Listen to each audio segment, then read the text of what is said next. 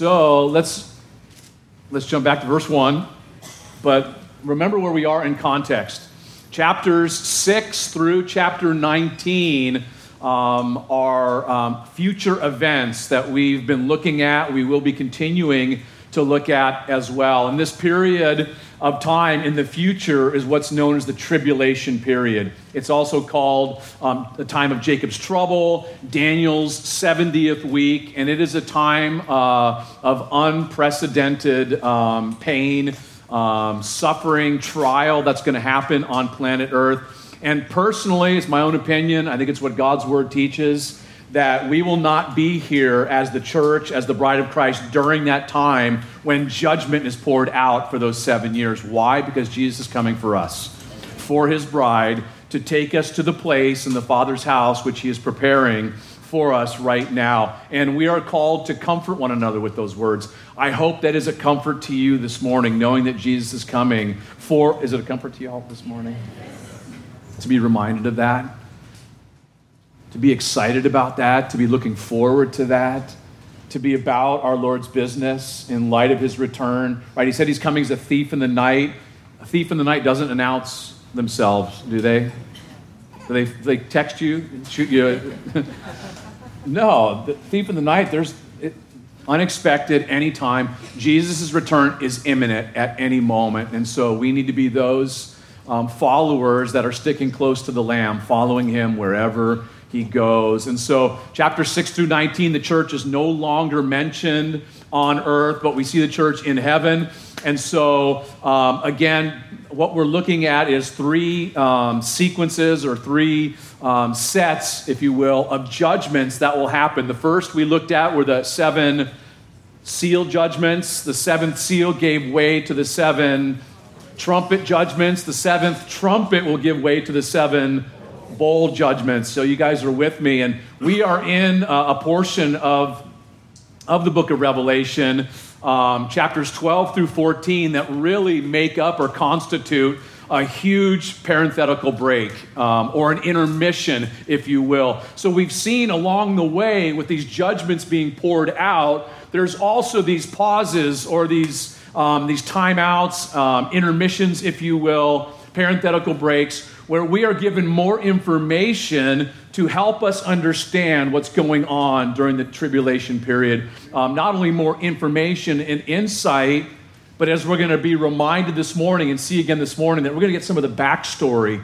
as well, why things are rolling out the way they're going to roll out during that time period. And so we are introduced in chapter 12 as well as chapter 13 to a number of key figures or key personages that will be on the scene in heaven and on earth during the tribulation. So let's look at what God's word says. Chapter 12, verse 1, God's word says, "Now a great sign appeared in heaven, a woman clothed with the sun, with the moon under her feet, and on her head a garland of 12 stars. Then, being with child, she cried out in labor and in pain to give birth. And another sign appeared in heaven. Behold, a great fiery red dragon, having 7 heads and 10 horns and 7 diadems or crowns on his heads. His tail drew a third of the stars of heaven and threw them to the earth. And the dragon stood before the woman who was ready to give birth, to devour her child as soon as it was born. She bore a male child who was to rule all nations with a rod of iron. And her child was caught up to God and his throne. Then the woman fled into the wilderness, where she has a place prepared by God, that they should feed her there 1,260 days. And so let me draw your attention real quick to verse 1. John sees a great sign, and John gives a description of a woman. And if you're taking notes, Genesis chapter 37, again, the Bible is the best commentary for the Bible. We find out that this is speaking of, in figurative language, it's a picture of the nation of Israel. Remember, Joseph had 2 dreams. The second dream is where we get really the interpretation, it seems, for this woman being the nation of Israel. In verse 2, John sees the actions of this woman, and then being with child, she cried out in labor and in pain to give birth. Who's the child? Jesus. We're going to see that in just a moment as we work our way through. So when did the nation of Israel give birth to the Messiah, to Jesus Christ? Well, we know it happened. Remember, Herod was on the scene, King Herod at the time. They were under Roman oppression and Roman occupation, and Jesus came from heaven to earth, born of a virgin. And that's really an important point here. Isaiah 9:6, for unto us a child is born, unto us a son is given. Jesus in his humanity was a Jew, born of the tribe of Judah, of the lineage of David. Super important. He had to fulfill all of those prophecies in his first coming to be legit, to be the Messiah, and he fulfilled them completely and literally and wonderfully. And so we're reminded here that it was through the nation of Israel that the Messiah, the Savior, Jesus Christ, came into the world. Look at verse 3 with me. Then another sign. John sees another sign, and he sees this great fiery red dragon. Who's the dragon? Satan. We learn that in verse 9 in just a moment. It'll become apparent. It is the devil, and he is described figuratively here. Just as the woman was described figuratively, the devil is described figuratively here. And we learn certain characteristics about him. He's fiery red, which speaks of his murderous character. He's thirsty for blood. Jesus said, you guys remember what Jesus said in John chapter 8 about the devil? He's what? He was a murderer from the beginning. Jesus also said in John chapter 10, the thief comes to steal, kill, and to destroy. But remember what our Lord said about himself. He came that we might have life. Have you experienced the life that Jesus has for you this morning? He said it's life abundant. And we've discovered, haven't you discovered that? It is the greatest life, following Jesus, walking with, that's about half the room. Have you guys, we'll have a time to come up afterwards. We'll lay hands on you. I don't know, maybe you don't remember what it was like before you came to know the Lord. For me, I was jacked up, man. I thought I knew what life was all about. But then you come to know Jesus Christ personally. What happens? Life starts to work.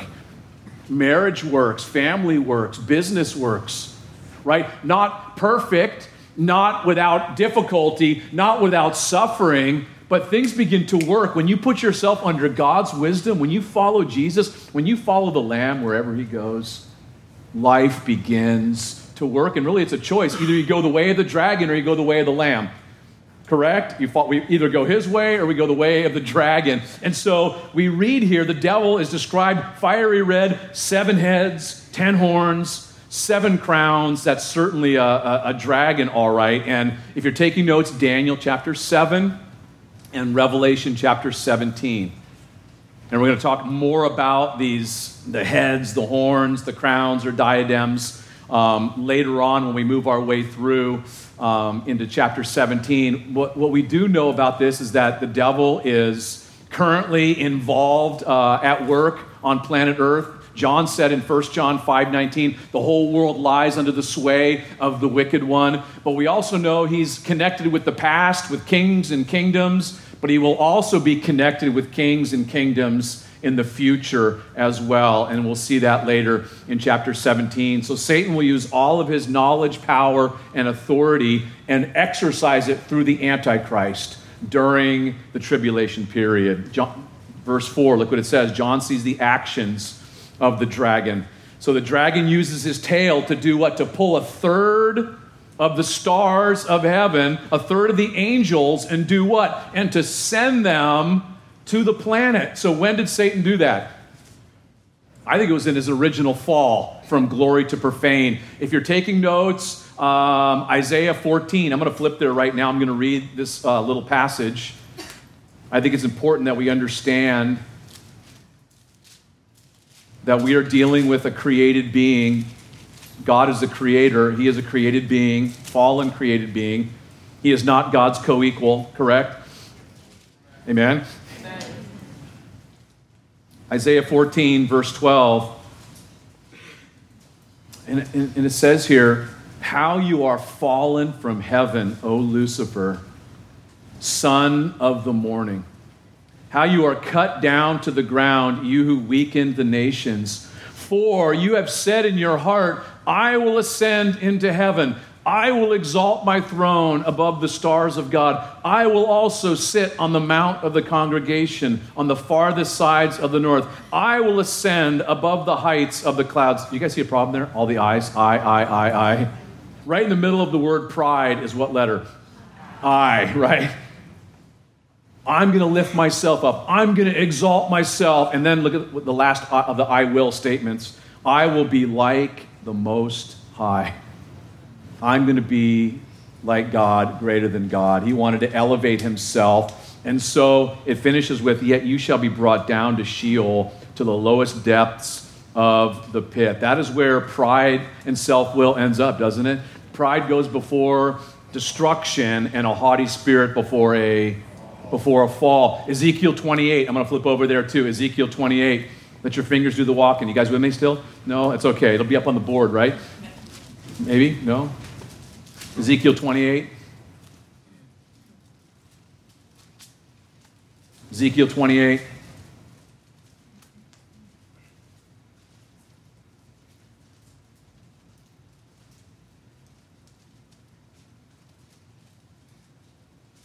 Ezekiel said, moreover, the word of the Lord came to me, saying, Son of man, take up a lamentation for the king of Tyre and say to him, thus says the Lord God. And then it goes on to talk about the real one behind this wicked king.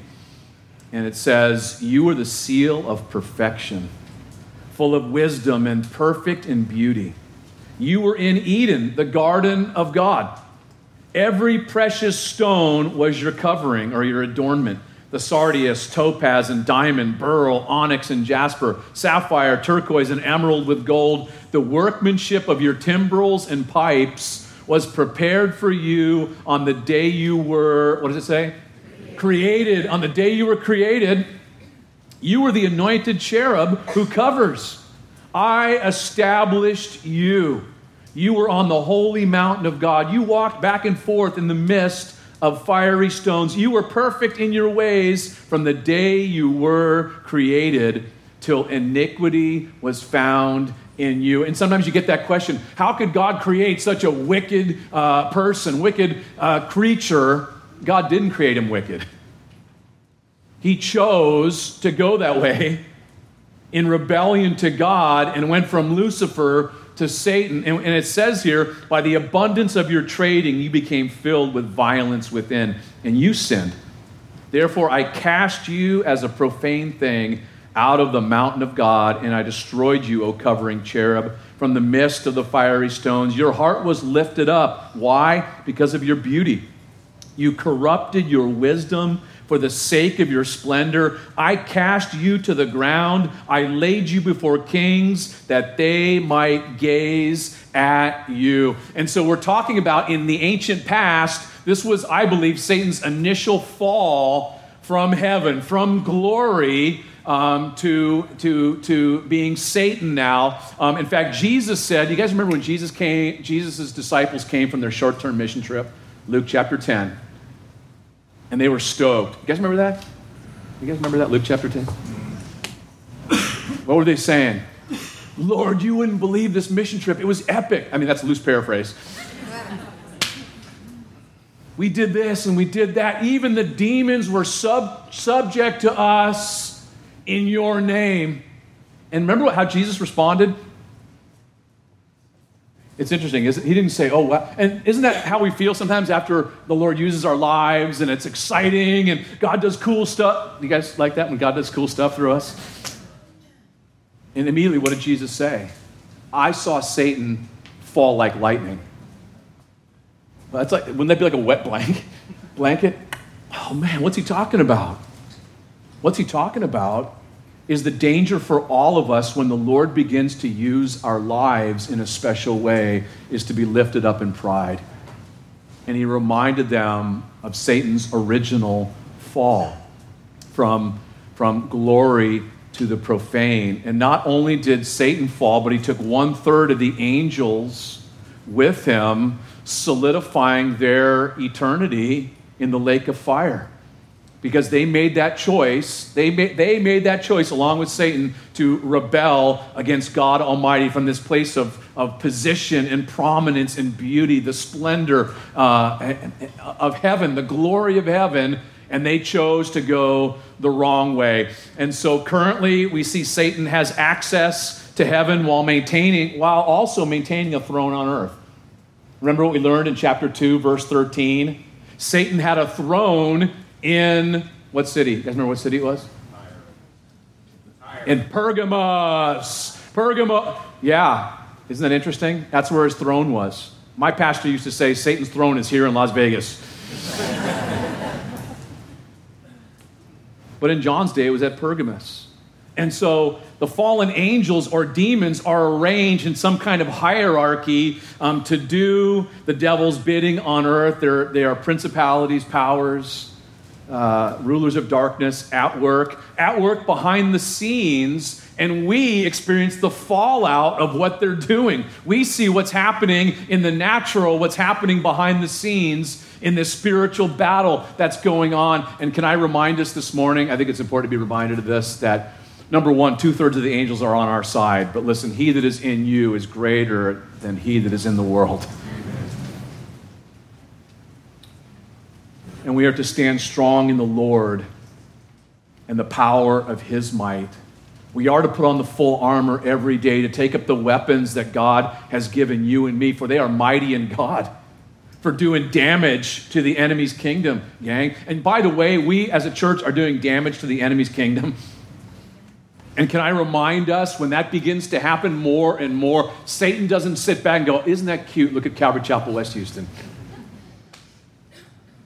He prowls around like a roaring lion. He's going to try to divide you from me, us from one another, our families. He's going to do anything he can to steal, kill, and destroy our relationships, our joy, our service for the Lord, all that the Lord is doing, the beauty of his work in and through your life. He wants to wipe it out. We need to remember that we are in a spiritual battle. We don't wrestle against flesh and blood.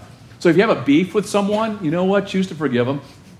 Why do I say that? Because we're told in 2 Corinthians not to be ignorant of Satan's devices. You go back and read that. I think it's 2 Corinthians 4 or 3, somewhere in that vicinity. Read the whole book and have a great time. It says in context, you know what? One of Satan's devices is unforgiveness. And how many times do you see that when God's at work in a church and we maybe say something to someone, we didn't even mean it, or we said it inadvertently, and we hurt someone, and it's like all of a sudden, I've been hurt. Listen, hurt people hurt people.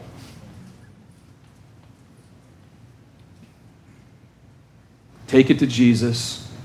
Choose to follow his example. Father, forgive them, for they know not what they are doing. You choose to forgive. Forgiveness is a big, big deal in our Lord Jesus Christ's kingdom. He said, if you don't forgive, guess what? You're not going to be forgiven. Isn't that heavy? I don't want to dumb down his words, but guess what? You're not a forgiving person. Maybe you haven't experienced the forgiveness of Jesus Christ in your own life. Because we're called to forgive one another, even as God in Christ has forgiven us. How did he forgive us? He's forgiven all of our sins and our lawless deeds and chosen to what? Bring them up every week? To remember them no more. That's a different Bible study. I'm way off. Let's get back over here. The dragon, Satan, stood before the woman.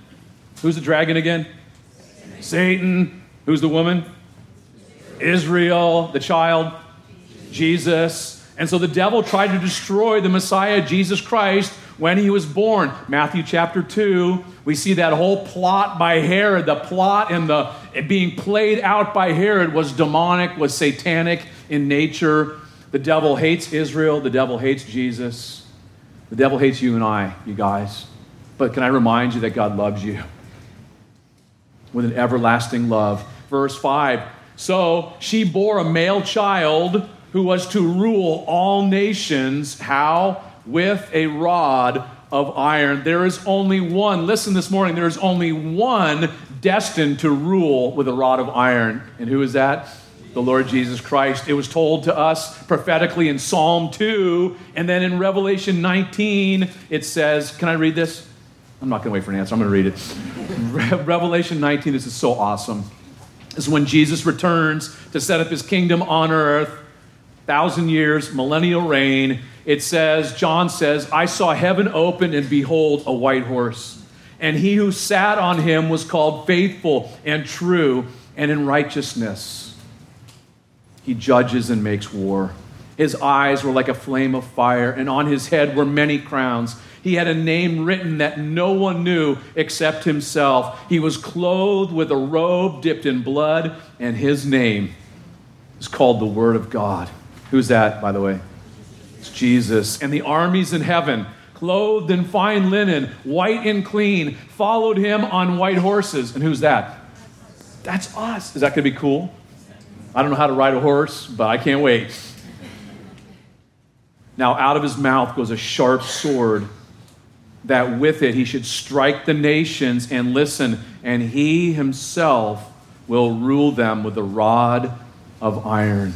He himself treads the winepress of the fierceness and wrath of Almighty God, and he has on his robe and on his thigh a name written, King of Kings and Lord of Lords. Verse 5 says, and her child was caught up to God and his throne. So this one destined to rule with the rod of iron was born, miraculously born of a virgin. And it's not included here, but we know that Jesus came, lived a perfect life, a sinless life, and then willingly laid down his life for you and for me on the cross, right? He suffered, died, and was buried. On the third day, rose again. And then he what? And then he ascended into heaven, where he is seated at the right hand of the Father. Hebrews 12 tells us, right? Looking unto Jesus, keeping your eyes on Jesus, the author and finisher of our faith, who for the joy that was set before him did what? He endured the cross, despising the shame, and has sat down at the right hand of God on his throne, gang, next to him with the Lord. Beautiful. Verse 6, John saw Israel, the woman fled into the wilderness to a place prepared by God, that they should feed her there 1,260 days. How long is 1,260 days? 3.5 years. That's right. So John sees the woman, sees Israel bail, right? Take off out of Israel, out of Jerusalem, heading eastbound. The wilderness is there to the east, the Judean wilderness, which heads out across the river Jordan into the land of Jordan today, modern day Jordan. And so God prepared, isn't this beautiful? God prepared a place for her, a hiding place where she will be taken care of, fed for 3.5 years, which corresponds with, guess what? The last half of the tribulation. So let's see if we can make a piece of this. 7-year tribulation period, right? 7-year tribulation period? Correct? You guys still with me this morning? 7-year tribulation period. And as we look at this, the 7 years are cut in two. The first half of the tribulation, the first 3.5 years, the Antichrist will rise to power. He will rise to power. Everybody's going to love him, think he's like super awesome. There will be an establishment of a one world government, one world religion, one world economy. Do you see that now happening, by the way? Yes. Moving in that direction. We're getting a sneak preview of coming attractions. What else is going to happen? The temple will be rebuilt in Jerusalem. Sacrifices and offerings are going to be happening. Check it out, Daniel chapter 9. You can look it up later and read through that passage and study it. So the tribulation period is kicked off by the Antichrist signing a covenant with many of the Jews, with the nation of Israel. Halfway through, what's he going to do? He's going to break that covenant. He will put an end to sacrifices and offerings. And what's he going to do? He's going to go into the rebuilt temple and do what? Demand to be worshiped as God. In fact, Jesus talked about that in the Olivet Discourse. If you're taking notes, Matthew chapter 24. I'm going to read the words of our Lord Jesus Christ. Matthew 24.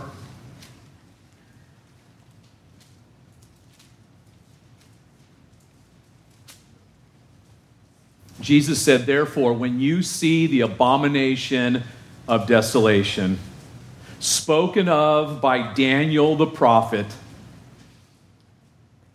standing in the holy place, whoever reads, let him understand. So we should have some understanding on this. Then let those who are in Judea flee to the mountains. By the way, that's pretty much to the east, to the Mount Seir over there, Basra, that area, Jordan. Let him who is on the housetop not go down to take anything out of his house.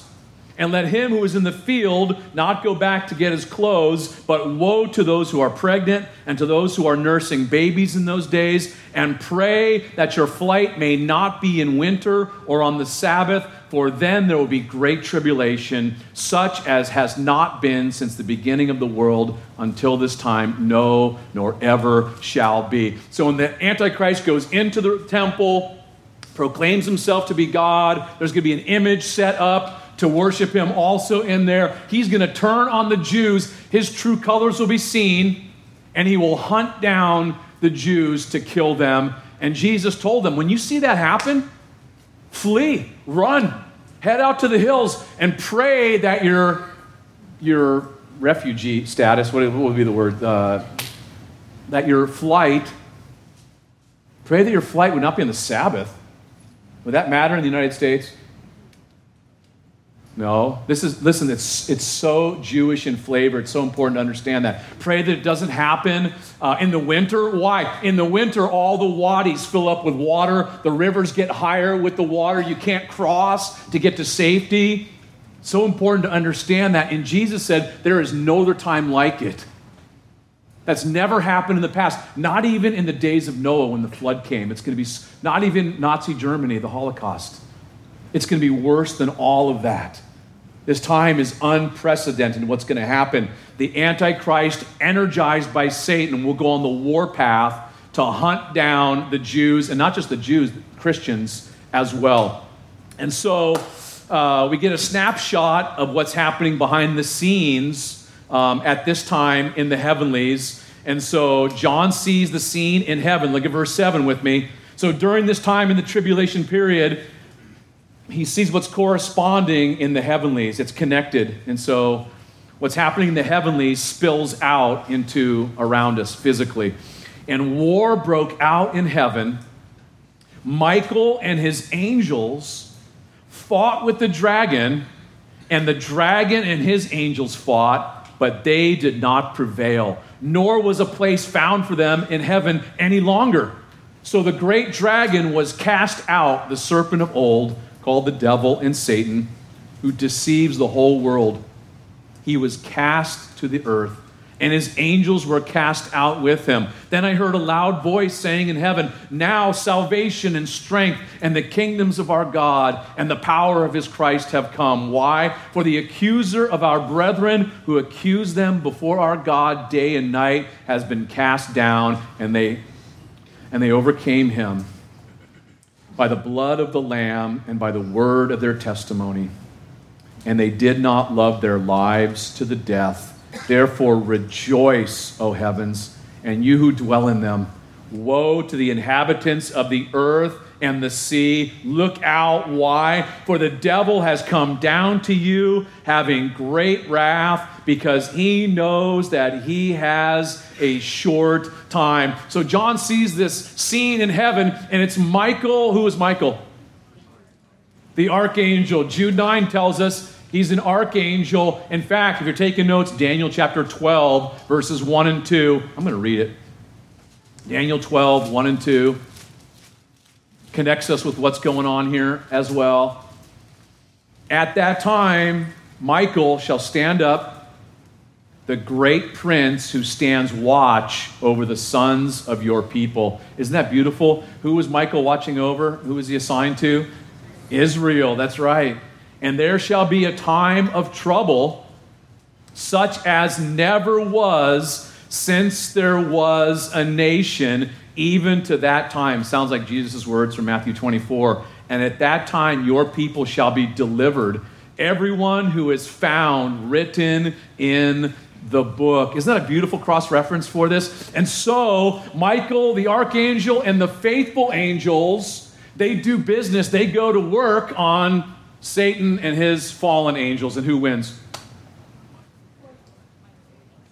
Do you guys see that? Michael and the faithful angels.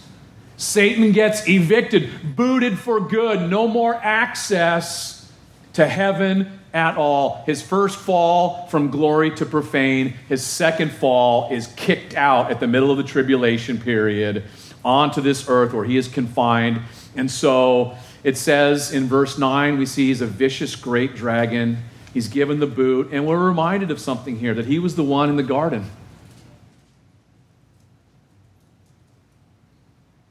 And remember how he came to Eve? He came the same way to Jesus, with the lust of the eyes, the lust of the flesh, and the pride of life. That's his devices. That's his tactics. That's his three best shots. He used it on Eve and Adam, and they bombed out. Adam bombed, right, in the garden. But then he tried the same three tactics on Jesus, correct? Remember how Satan came to Eve? Oh, did God really say that? The questioning of God's word? You're not going to die, liar, liar, pants on fire. And here's this beautiful being. He didn't come like with horns sticking out and beautiful. Tempting her, deceiving her. God's holding out on you. He doesn't want your best life now. You can be just like him. Wasn't that his problem too? I'll be just like the Most High. Appeals to her pride. Wow, I can be just like God? That's killer. But then he tried the same three tactics on our Lord, didn't he? And how did Jesus respond to each one? It is written, it is written, it is written. All from the book of Deuteronomy, by the way. But it wasn't just, he didn't say, oh, time out, let me get out my scroll and find out the answer to this temptation. The word of God was hidden in his heart. Thy word have I hid in my heart, that I might not sin against thee. But not just having the word of God in our heads and in our hearts, but having the right word for that temptation to just deal with it, get the sword out and you knock it down. Does that make sense? Sword, I don't know if that's what it looks like, but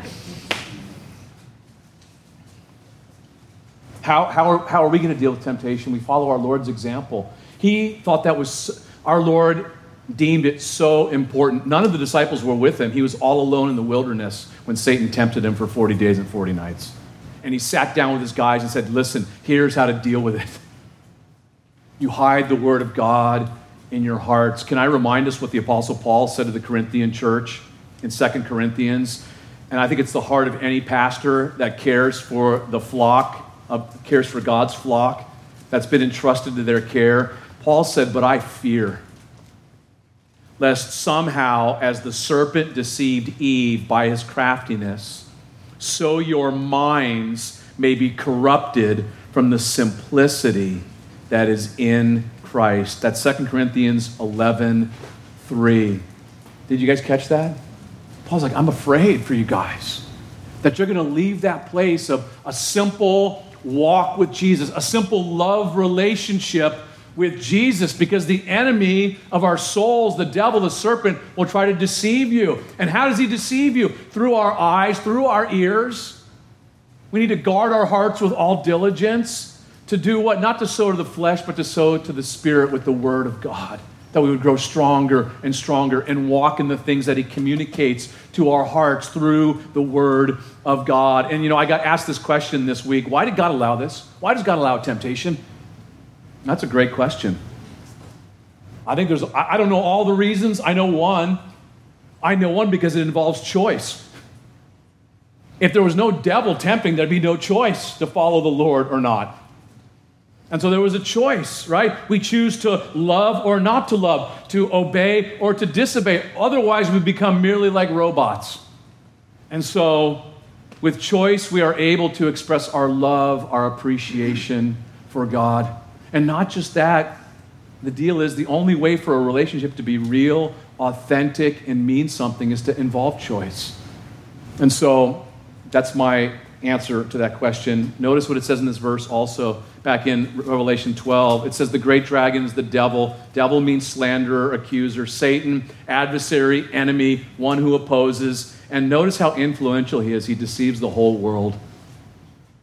What is our protection? Our protection is the truth of God's word. He's staying close to Jesus, who is the way, the truth, and the life, and not allow him to have access to your life at all. Just like he doesn't have access any longer to heaven at this time, he's given the boot. Listen, don't give him access. Know the truth, walk in the truth. The Apostle John said, I have no greater joy than to hear that my children are walking in the truth. That's the place of protection. Why? Because people get picked off all the time and deceived. I mean, how many times did Paul have to say that to the church? Don't be deceived. God is not mocked. Don't be deceived. Don't be deceived. Why did he have to say that? People in the church get deceived all the time. That's why it's so important to know the truth, to know God's word, to make this the most important influence. Please, my brothers and sisters, make this the most important influence in your life. Not just live off half-truths and hand-me-downs you get in your inbox.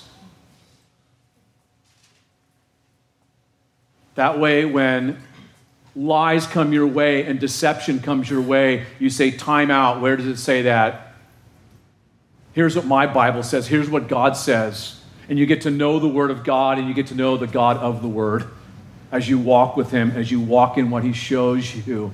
Can I encourage you in that this morning? We got to get through this chapter. Let's keep going.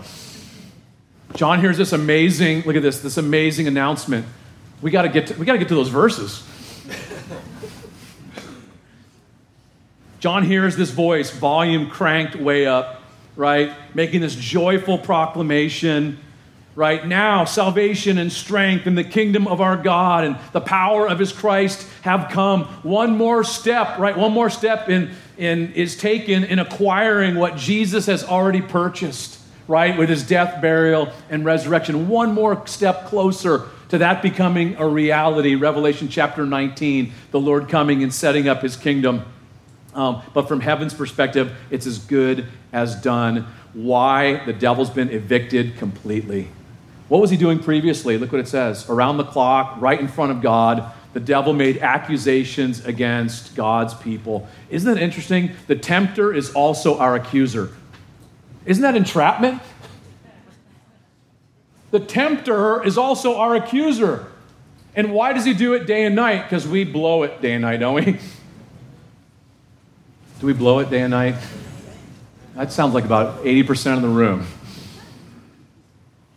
Don't be lying in church. That's all I got to say.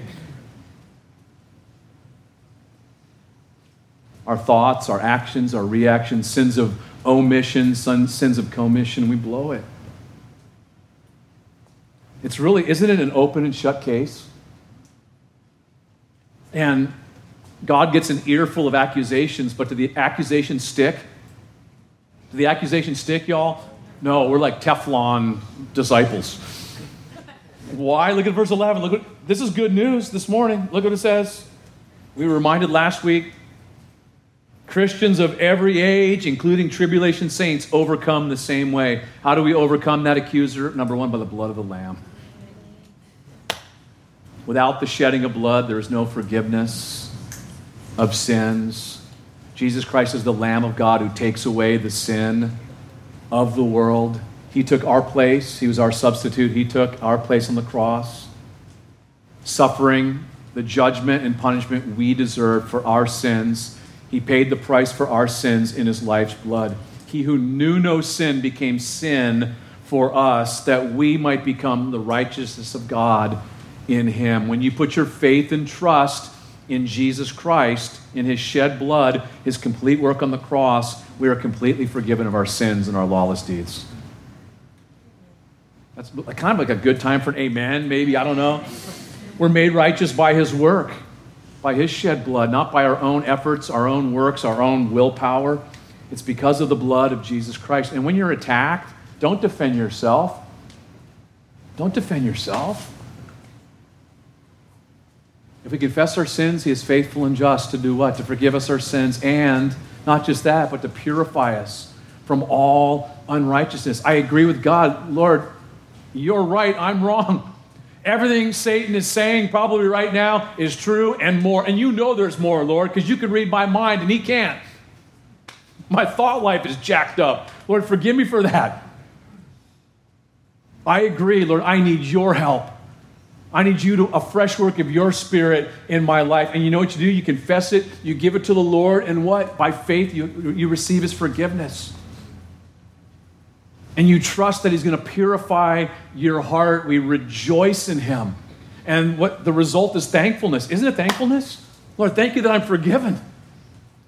Thank you that you died for that sin, the way I treated my spouse, the way I responded to my kids. I didn't do what I should have done back there. Lord, thank you. I know I'm not what I should be, but praise God, I'm not what I used to be, Lord. And you're not giving up on me. You're still at work in my life. And it's by your blood that I am forgiven, that I stand rightly as your child. And it's so beautiful. It says, number 2, by the word of their testimony. Jesus said, if you confess me, I will confess you before my Father in heaven. Right? If you deny me before men, I will deny you before my Father in heaven. And so we confess the Lord. A testimony. What is a testimony? It's going on record, right? A testimony to what? That at a moment in time, I repented of my sin, placed my faith and trust in Jesus Christ. I experienced a spiritual birth. I'm now alive spiritually. I'm born again. I'm part of God's family because I put my trust in Jesus Christ. I have a relationship by grace through faith with him. And we get to share that. By the way, that's the way to help people, isn't it? By sharing what the Lord has done. Didn't Jesus tell that to the demoniac from the Gadarenes? You guys remember that dude? Living in the tombs, he was a cutter, right? Chains, something out of MTV. Jesus shows up. Remember the dude got set free? You guys remember that? Demons into the pigs, Swine Lake. Maybe you remember it that way. And he wanted to go with Jesus. He gets set free. I love that. I want to go with you wherever you're going, Lord. That's how I felt when I got saved. I want to go with you, Jesus, wherever. Remember what he said to the former demoniac? He said, it's so crazy. Go home to your friends. What were his friends like? Go home to your friends and tell them how the Lord has had mercy on you and all the great things he's done for you. Where do I start sharing my testimony? There you go. Has the Lord done great things for you? Has he shown mercy? Has he given you what you don't deserve? There you go. By the word of our testimony. Go on record. Verse 3, they did not love their lives to the death. Jesus said, for whoever desires to save his life will lose it, but whoever loses his life for my sake will find it. This speaks of a life lived full on for Jesus and not for the world, a life free of self-preservation. I'm committed to follow Jesus, to serve him, to worship him, even if it means death. As the Apostle Paul said, to me, I don't know about you, but to me, to live is Christ and to die is gain. It's not being fear of death. The fear has been removed. We know our last breath here will be our first breath where? In his presence. To be absent from the body, to be absent from the body is to be present with the Lord. And so, I don't know about you guys, are there sometimes things that you get ashamed of that from your past you've done? And the devil comes against you. Sometimes people remind you of those things. Can I remind you this morning that you're forgiven? Can you get your eyes back on Jesus? Of who he is and what he's done. Such a great reminder that there is therefore now no condemnation for those who are in Christ Jesus. Was that an amen from the little guy? Thank you. There is therefore now no condemnation for those who are in Christ Jesus, who walk no longer according to the flesh, but walk according to the Spirit. Let's see how it rolls out. Verse 12. That's cause for rejoicing, isn't it? Therefore rejoice, O heavens, and you who dwell in them. In light of what's been communicated, Man, praise the Lord, rejoice, but a call to look out, beware, those left on planet Earth. Why? The devil has been completely evicted from heaven. He's coming to planet Earth. He's super ticked off. Why? Because he knows his time's about to expire, those last 3.5 years. And then verse 13, we finally got there, hallelujah.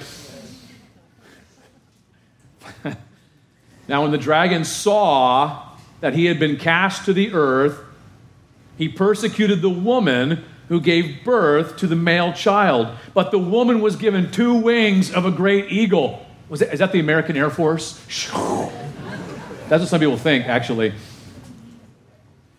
They come in for the rescue. America comes in for the rescue. Because it's all about us, right? Is the USA, are we in Scripture, the U.S. of A? Because... But the woman was given 2 wings of a great eagle. Why? That she might fly into the wilderness to her place where she is nourished for a time and times and a half a time. How long is that? 3.5 years. That's right. It's like John's trying any way he can. It's going to be 3.5 years. 3.5 years. From the presence of the serpent. So the serpent spewed water out of his mouth like a flood after the woman. Why? That he might cause her to be carried away by the flood. But, check it out, the earth helped the woman, and the earth opened its mouth and swallowed up the flood, which the dragon had spewed out of his mouth. And the dragon was enraged. He's ticked off with the woman. And he went to make war with who? The rest of her offspring. Which offspring? Those who keep the commandments of God and have the testimony of Jesus Christ. So the devil comes to terms with his new status, evicted from heaven completely, and he comes to the earth, and what does he do? He persecutes Israel. And Satan will initiate a murderous Holocaust, and he's going to do it through the Antichrist and the Antichrist's army following the abomination of desolation. And look at verse 14. Israel is going to receive supernatural help in order to get to that place that is prepared by God. And God will care for and protect these refugees for the final 3.5 years of the tribulation. And the 2 wings of an eagle, if you're taking notes this morning, Exodus 19, verse 4, and Deuteronomy 32, verses 11 and 12. It's awesome. The passage from Exodus, God is telling Moses to remind the people of what he did as he bore up the children of Israel with wings like an eagle to rescue them from the Egyptians and to care for them. Deuteronomy talks about the care of an eagle. And so personally, I think God will supernaturally make a way. It'll be him. There'll be no question that was the Lord. It was him. Hasn't the Lord done that in your life? He's done stuff that was like, wow, Lord, it could only be you. There's no other explanation for it at all. You supernaturally made this happen, and I'm super grateful. Thank you, Jesus. And God will take care of them in this place also. He will nourish them. And hasn't God done that in the wilderness before? Did God do that in the wilderness before, y'all? 40 years, wilderness want. Remember that? 40 years, the children of Israel. Did God take care of them? Even though they were doing what? Thank you. Griping, complaining. How about Elijah? You guys remember Elijah? Y'all remember Elijah?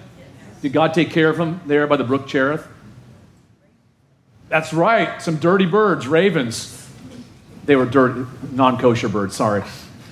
They twice a day delivered bread and meat to Elijah. But then it dried up, right? He wasn't hiding and hoarding stuff. Correct? Was he trusting the Lord day by day? Or did he have some stash? The famine hit. It's dried up. What do I do? Where's our apocalyptic box of rice? It's not down on being prepared, but listen, not to the extent where you're no longer trusting the Lord. Because there are plenty of Christians that do that, and then it's like, I got this place, this hiding place. You come get my stuff, and it's in the name of Jesus. Take no step further, buckaroo. Really? You should be in salt and light with that?